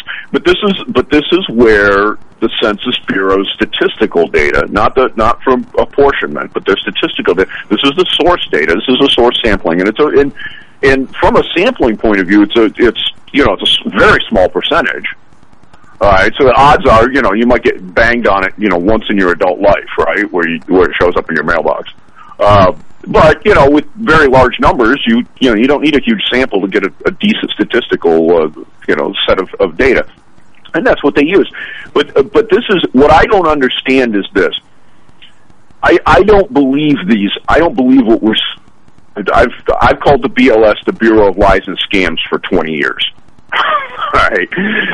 And it's just because so much of what's in there is sample based. It is subject to all kinds of bias. I don't care whether they try to control for it or not. The fact of the matter is that the rules are set in such a way as to produce data that cannot be statistically trusted. It's the same thing that the OMB does. The OMB scores a bill that's going through Congress and says it's going to have this impact on the deficit. Okay, the OMB is required under the law to assume that any tax change or any policy change that has a sunset clause in it for, you're going to get this tax credit for the next 3 years and then it's going to go away, is required to assume that those sunsets will occur. Which they won't be extended. Which they never do. And yet that never happens, Chief. You and I both know that, right? Yeah. Never happens. and yet they are required. So if you want to know why, every time you have something in Congress that says, we're doing this, and this is only for the next 6 months or the next year, that's the reason. It is specifically to game the OMB scoring. But how do they, we'll talk about this more after the break. How good do they think their data was? The reason why I was dying to have you on, David. I always am, but today more than anything, because I have my list of questions. I just lob one out there. One of it, David, is this, what district are you in? Representative. What, you mean here? No, I was asking David, if he was, I don't know if he's listening, but Audrey's, she likes the guy a lot. He's an Orland mayor, and he essentially was telling the governor, they never closed any of the restaurants. I mean, and if you wanted to put a tent in the parking lot, we didn't need a permit. You just said, go for it. Just keep your business going. We need the tax money. We need the business. Anyway, a lot of people really like the guy. I've never met him. But he's running for representative in the 6th district. Well, they just reapportioned all the districts. And I guess when we come back from break, I want you to tell me how good and how detailed are the numbers. Even if you wanted to do a good job, how the hell would you even do it? But SP futures down 150, NASDAQ futures down 475. Not that they want to do a good job. Be right back, Stocks and Jocks. How much confidence do you have that your investments will make you wealthy? Do you truly know the odds? Welcome to Luckbox, the control freak's guide to life, money, and probability. Luckbox shows you how to factor in the likelihood of success before you commit to an investment or any other life decision. Your brain is smarter than your gut, and that's why you owe it to yourself to read Luckbox. We've made it easy because Luckbox is free for 1 year at luckboxmagazine.com/jocks. Each new issue dives deep into the current investing climate, separates the signal from the noise with timely, actionable trading ideas, and equips you with savvy investing tactics you don't already know, all while exploring how to live your best life through music, spirits, food, sports, travel, fitness, and a whole lot more. Luckbox is the essential magazine for proactive investors who are hell-bent on controlling their financial futures. It's for overachievers and alpha types who don't buy into Wall Street's investment gurus. It's for mavericks who believe in life, luxury, and the pursuit of happiness. It's for you. Smart investors don't bet on possibilities, they play the probabilities. Luckbox is $7.99 on newsstands, but you can subscribe for 10 free digital issues at luckboxmagazine.com/jocks. Don't rely on luck. Get Luckbox at luckboxmagazine.com/jocks. Hello, this is Tom Howell, the Chief. We've talked a lot on the show about risk and suitability, about how your portfolio should match your age, income, and risk appetite. It's been hard for investors to maintain that suitability in the last several years due to a Fed strategy that has driven interest rates to virtually zero. You may have even heard that the Fed was trying to drive conservative investors to a riskier portfolio on purpose, for whatever reason. I'm sure you're aware of investors that took some increased risk, such as longer-term fixed income securities, and are now unhappy with that choice. At PTI, we've always stressed total portfolio risk awareness and tried to minimize chasing returns in a tough environment. Well, now it looks like maybe interest rates are moving more towards historical levels.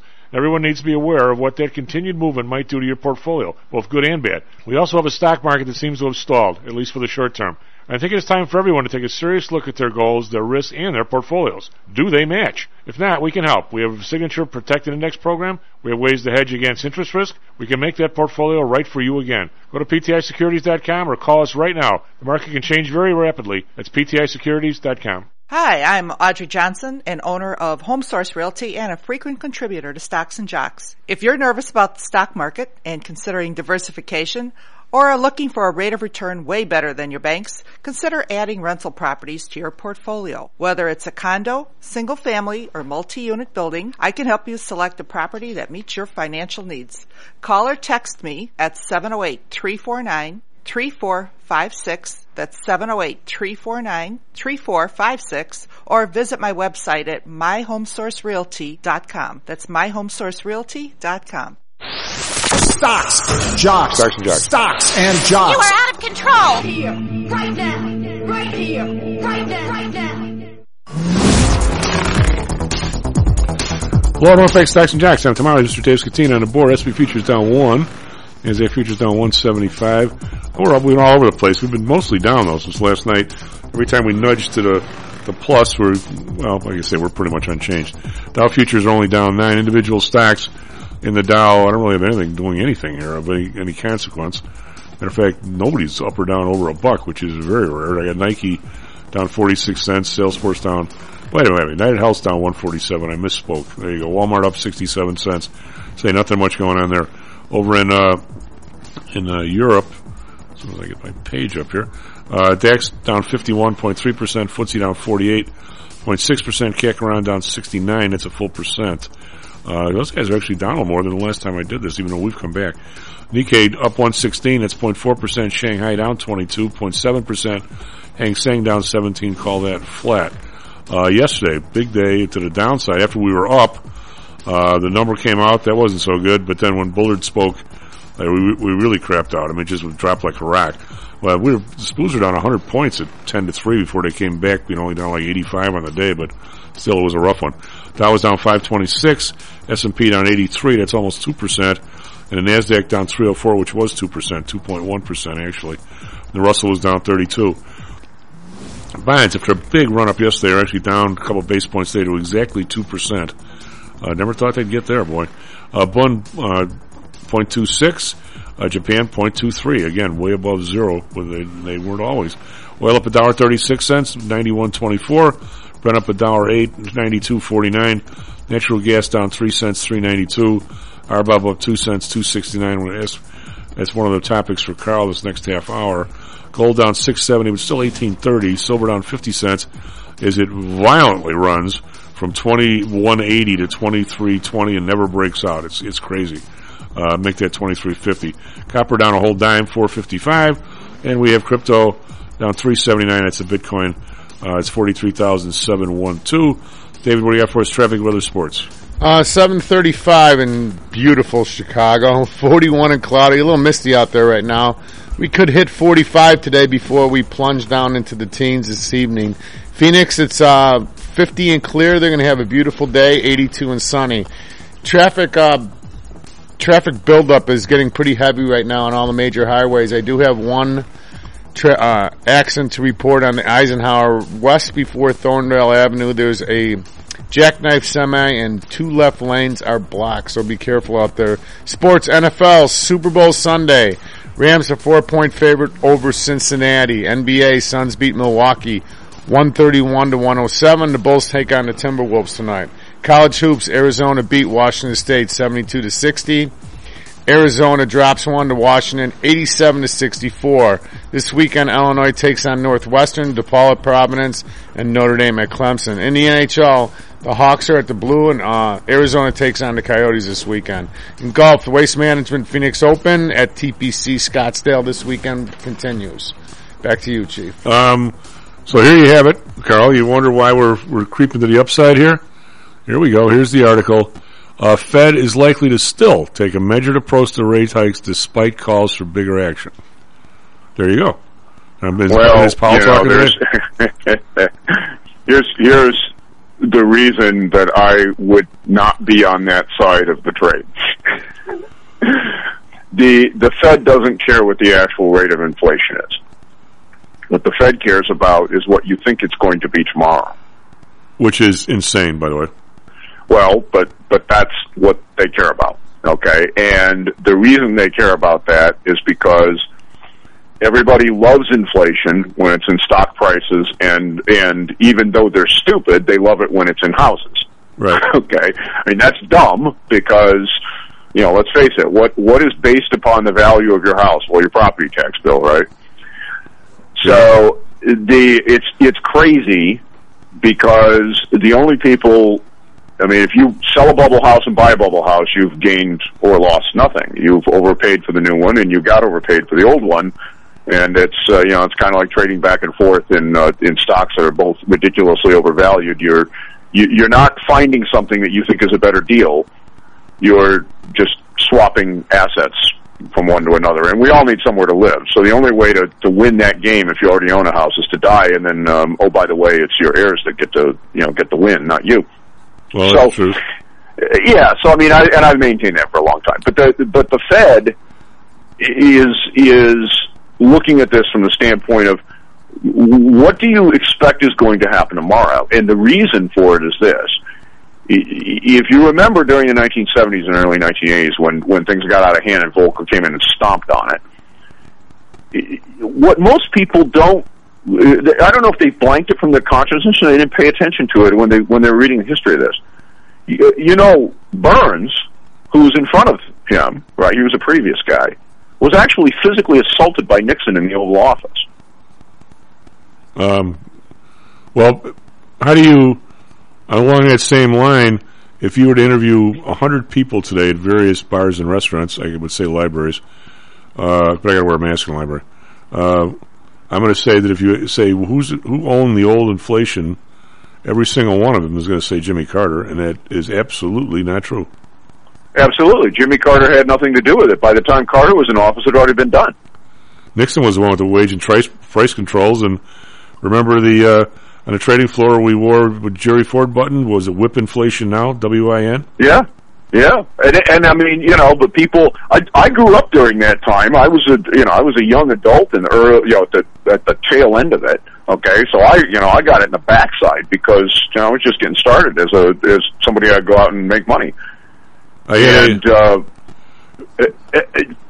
the same thing's happening here, except this time, okay, Biden has actually doubled down on the stupid things that Trump did. Well, what I sense, Carl, is, and I was a lot younger then, but I'm a little older than you, so I pretty much went through the whole mess. Yeah. Okay, and because I did so much work on that very issue at Pullman, and oh, by the way, I was literally in Milton Friedman's class while this was happening. You can only imagine what the tone was in that class. I mean, because that was the guy was a champion of the Fed was a bunch of blithering idiots, right? And it turned out to be true. But the thing that is scary, and before we wander off and don't ask you this question because I was almost got there in the first half hour, but even if you think your CPI is legit, and you and I obviously have very strong opinions that it certainly isn't. Although I think both of us might think that at the long term it catches up or something. I'm not even sure about that. But even if it was legit, for whatever reason I don't fully understand, and maybe you do, it is when this starts to happen and you have this cycle where you pile in there and then all of a sudden you fight it like Volcker did and you come back down. It's really a lagging indicator, and I don't exactly know why. As much as they try and make it month by month, it just isn't. And that's what has me so afraid this time because I saw it last time. But my question to you... except here's the thing. I know you and I have talked about this thing with Volcker. You're reasonably sure that he stomped on the pedal way too hard, especially towards the end of it. Yes. Okay. I disagree with you. And the reason I disagree is that at its core, all inflation comes from government malfeasance and government overspending. Every penny of it. It doesn't come from the overspending. It comes from making money up to cover the spending. Well, yeah. Basically, whatever you want to spend, if you want to keep the economy in balance, you have to tax it first. Well, okay. That's what you don't have to do. Nobody likes doing that, right, yeah. Chief? Well, that's what I say usually once a week, probably ad nauseum, is the discipline that's supposed to be in the system, whatever discipline you can put on politicians, is that if you want to spend more, you have to do one of two things. You either got to tax more, which nobody wants to do, or you got to borrow more, which sometimes can be a problem. Sometimes it's appropriate. Depending on was it appropriate to borrow money for Hoover Dam that's still paying for itself? Yeah. There are things that you want to borrow for, correct? There's no doubt that. I think you probably wanted to borrow money for the TVA. You probably wanted to borrow money for, locks on the Illinois River. You know what I'm saying? But by and large, it's really a lot easier just to have the Fed print money for you. Well, yeah. The problem that we always have is that we have all these worthy things, right? There's a clear exception where borrowing without a clear plan to retire it doesn't really matter, and that's when there's an active war going on that actually involves you, because if you lose, you don't have a country anymore. Right. So in that situation, you take the gamble because, what is the alternative, right? Well, but I think, yeah, but we've had major, we aren't the country of bridges and tunnels and everything else. We didn't borrow money to do them. Oh no, but the point is this, Chief. If I'm going to borrow money to build, to do the TVA, okay, or to build the Eisenhower interstate system, which we all drive on today, if you're going to do that, then you have to have some means by which, at a discounted cash flow rate, the taxation that you're going to generate through the expected economic activity is going to pay for it. Correct. Absolutely correct. And we never, ever do that. We used to. Well, you know what? We don't do it anymore. No, absolutely not. Okay? And what the federal government did when all the BS started in 2008, and people started, you had the New Century that blew up, and the other things, right? And you had that's a temporary thing. Oh, it's subprime is contained, yada yada yada yada yada. Okay, Bernanke shot his mouth off for a year and a half about how this wasn't going to have a major impact on anything. And then when push comes to shove, instead of forcing those people to eat their own cooking and say, look, the Federal Reserve's prime job is to clear payments between banks so the books balance. That's what we do. We are not here to bail out stupid people who did things out of greed. If they go out of business, fine. If this bank goes out of business, there'll be another bank because people need banks. They need ways to borrow money. They need ways to deposit money. We have to be able to clear payments. If this bank on the corner goes out of business, somebody will open another one tomorrow because that function in the economy needs to be preserved. And, by the way, being able to buy that bank building at 10 cents on the dollar means that you'll be able to do it better, faster, and cheaper.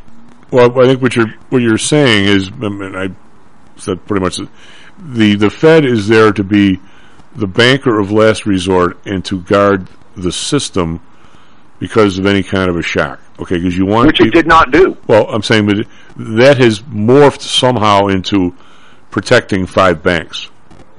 And the people who... But the thing is, they did not do that, okay? And even in the cases...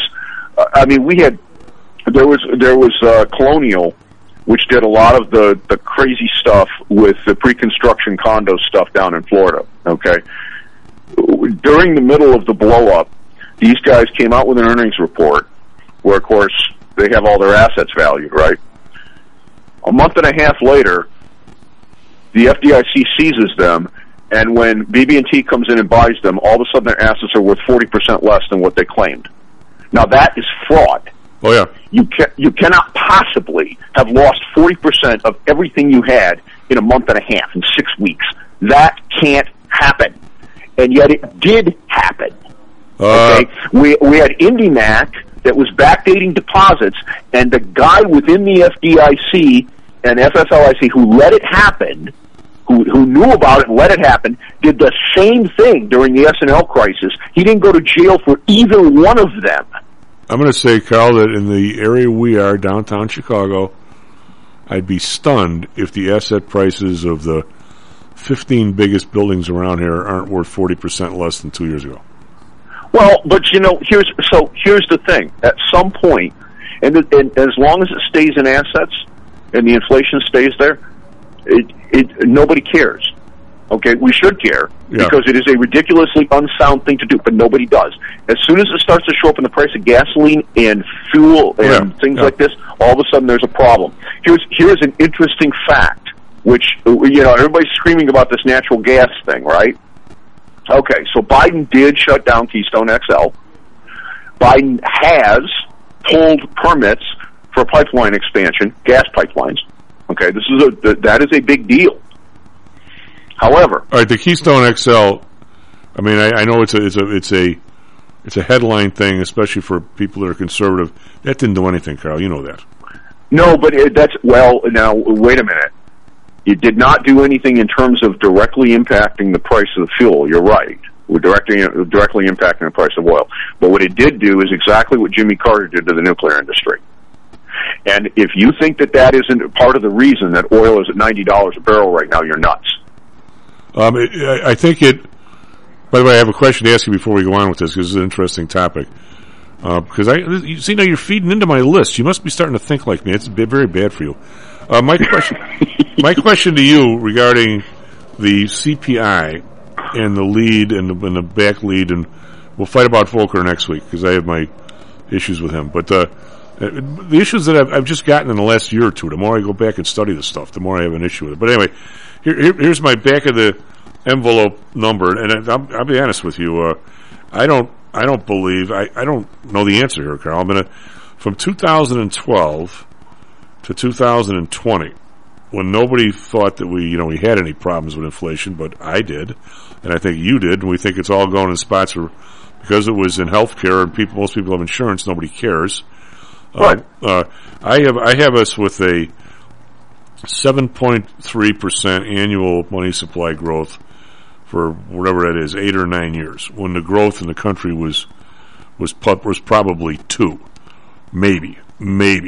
I'll be nice and say 2, which means that there's a 5% inflation there someplace. Now, granted, the velocity might have gone down a hair or not, but the fact is, it's there, and you and I have been identifying it for the years you've been on the show. It was in medicine, it was in education, it was in taxes, it was things that don't normally show up. Probably was in utility bills, those kinds of things. It was in Disney tickets, Right. But now from 2020 through basically last year, or through a 2-year period, we were up 38% in the money supply for 2 years, which is something. Crazy. Maybe that happened when the day World War II started for a few months or something, but it's crazy. And now we're down. Last month we're actually back down to 11.5% on a yearly basis. The month before was like 15. So I'm going to be perfectly blunt to my listeners. I cannot place my finger. If I look at that line over the last 20 or 10 years, if I look at that line and I look at where our CPI number is along that line now, given the fact that it's 6 months to 12 months, 18 months, pick your poison of a lead time, I can't tell where we are on that line. Can you? No. But again, from the Fed's point of view, they do not care. What they care about is one thing and one thing only, and that is when you have people get into the perspective that I am going to get screwed tomorrow by this. Not today. I'm going to get screwed tomorrow. You have a spiral that they have to step on, because if it happens, and if the feedback mechanism gets established, down that road is exactly what has happened in multiple nations around the world, and every time it does, there is an 80% chance the government fails. Yeah. Well, and at the point that, you're talking Venezuela type stuff, okay? And when that happens, every one of those people that sit in those ivory towers and think they are more important than God, and they're certainly more important than you, I, and everybody else, every one of them dies exactly as easily as you and I do. Well, but it interjects something this time that I'm sure on some level, since people don't change, in the Weimar Republic, in Iran, in Venezuela, in Argentina, you can name the places. It's funny, Carl, every time I hear of a place that has, Turkey was the last one. The incredible inflation that was going on in Turkey, it was 25%.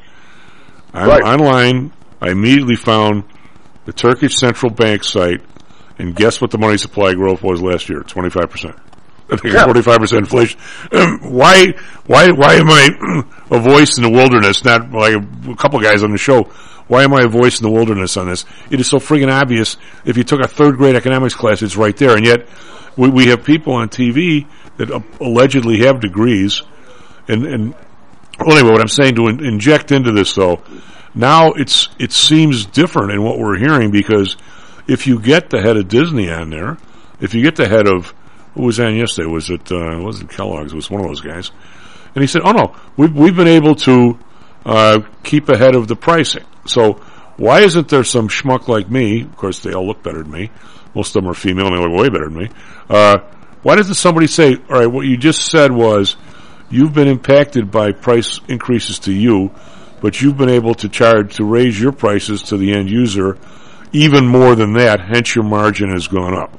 So, don't tell me that the reason why you keep your shirt buttoned is to keep your heart from popping out of your chest. What you're telling us is you have pricing power due to some lack of competition in your industry, that you can raise prices faster than the inputs are coming to you. And that's really the answer. That's really the question, right? Yeah, and that's exactly what it is. But again, the Fed doesn't care about any of that. Okay, because hey, listen, if Disney's CEO comes out and says that, and the stock price goes up $5, everybody loves him, right? Well, I mean, in our industry, and we're different because we're Southsiders and we don't act this way. But if all of a sudden payment for order flow stopped and people went back to charging like $5 an option or something, right? I mean, and that all of a sudden became the price. I don't think our costs would go up at all.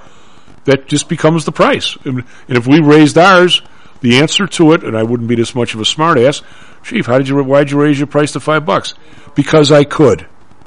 Right. It has nothing to do with whether our costs went up, or if the rent in here were up, or I bought a new frying pan to cook breakfast, because I could. Why is that so hard for people to get? Well, I don't know, because you know what, as a former CEO, how did I set my prices? What I could. Yeah. Okay. I mean, it's that basic. All right, what is my competition going to do if I do this? Can I outmaneuver them? If I can't, well, guess what? That's why we have this thing called competition. It keeps you from doing this thing on a wanton basis and just taking all the money, right? And then at some point you price people out and they say, well, I'm either going to go to your competitor or I'm not going to buy it at all. But, how do I do that when I need gas to heat the house and it's 10 degrees outside? Well, the reason why I probably can't is because all my clients, I pretty much do all their trades. I manage their account. Right. The last thing I want to do is ruin my return with brokerage. Right. Well, yeah, I mean, obviously, is that, at the end of the year, somebody's got to look at their balance and say, yeah, this was a smart thing for me to have my money there.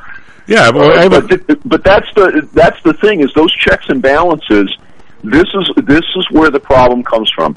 When you look at where all of this money and credit emission comes from, and it's credit emission. It's not money printing. It's credit printing. Money is what you get it's the surplus from your economic activity. There's no economic activity going on here. This is the government deciding that they're going to hand out free cheese, and they think they can do this and nobody's ever going to have to pay for it. And that never works. We know it doesn't work. It's impossible. There's no such thing as a free lunch. Thermodynamics is not a set of suggestions. They apply to everything, including economics, including government activity. There's no way around this. It is a fact of physical existence of every single thing that exists in the universe. It doesn't go anywhere. Entropy is the same thing. It doesn't ever change. The only way you change it is by putting in effort and putting energy into the system, and that is human endeavor. All right, two questions. Fine. Two serious Except we have a bunch of people in D.C. and in the state houses and in the local areas who think that they can do whatever the blankety blank they want, and nobody ever has to get the check. Well, before you go on with that, we only have a couple of minutes, or I have a specific question regarding that. I would love, Carl, and I don't know where I would get the resources, I would love to split this CPI number, I'm going to say in half, but not really in half. I'd like to look at the difference in the products, the top 15% buy versus the bottom 85, and look at the difference in prices on that stuff going up. I mean, I see 28% increases in Disney stuff it's 4 years now, and the guy in Disney crowing about how the revenue's up in the parks. Of course, you raised all the prices, you buffoon. I mean, right. But my question to you, it's almost like the person who studies, it's probably politically correct these days, they study the prices of high-class call girls versus low-class. I'm going to say that the stuff on the 10 or 15%, the largesse that was given out for the government and the PPP and other stuff, the amount of money that the people in the top 10 or 15, 20% have vis-a-vis their inflation rate, I'll bet, is double the schmucks. I mean, the schmucks like me. Yeah. I bet the price of a Ferrari is going up 30%. According to the price of the other stuff is too, because they use the excuse with the chips. But I'm saying, I'll bet the higher end stuff is dramatically higher on an inflation rate than the lower end stuff. Oh yeah, but again, what it comes down to is this: the Federal Reserve is going to be forced to cut off what Congress and the federal government are doing. Right. And they are going to do it. And when they do, and it's going to happen soon. So people who think it's not, I'll take the other side of that bet all day long and twice on Sunday. When they do it, two things are going to happen. interest expense within the Treasury, because we have had two Treasury secretaries sequentially now who have rolled down duration, which is effing stupid when you've got extremely low rates, but it's what they've done in order to keep the deficit number down a little bit. They are going to get pounded as the rollovers happen in the marketplace. And as a result, the interest expense is going to go to the moon. And the only place, and I've been saying this for 10 years, the only place you're going to get that and be able to actually make the numbers balance is out of Medicare and Medicaid. And if you think I'm wrong on this, you go pull up the MTS. No, you're not. Figure out who's spending what where. You're not wrong, the check register. That's the ledger. Okay, you pull that up. You take a look at the general ledger of the federal government, which is what that is, and you tell me where else you can get it from, because the answer is nowhere. Let's make a deeper dive on that next week. You're not wrong, but you are out of time. We are both out of time. S&P futures up 5, NASDAQ futures up 19. We're trying to take back some of yesterday's losses. We'll see if we do. We'll be back Monday, Stocks and Jocks. Oh, well. Yeah. We learned not to do it again. Stocks and Jocks is brought to you by PTI Securities and Futures. Go to PTIsecurities.com. PTI Pro Direct. Trade for as low as a penny per share and $1 per option contract. Learn more at PTIProDirect.com. Nadex. Offering an intuitive way to trade the financial markets. Visit Nadex.com. Home Source Realty. Call Audrey Johnson at 708-349-3456. Hamzy Analytics. Listen to Fari Hamzy every other Thursday and visit HamzyAnalytics.com. ChiroMed. Back or neck pain? Schedule a complimentary consultation by calling 708-403-2727. DAX Research. Tune in for David Andelman's technical analysis on Mondays and Thursdays and call 1-800-821-4968.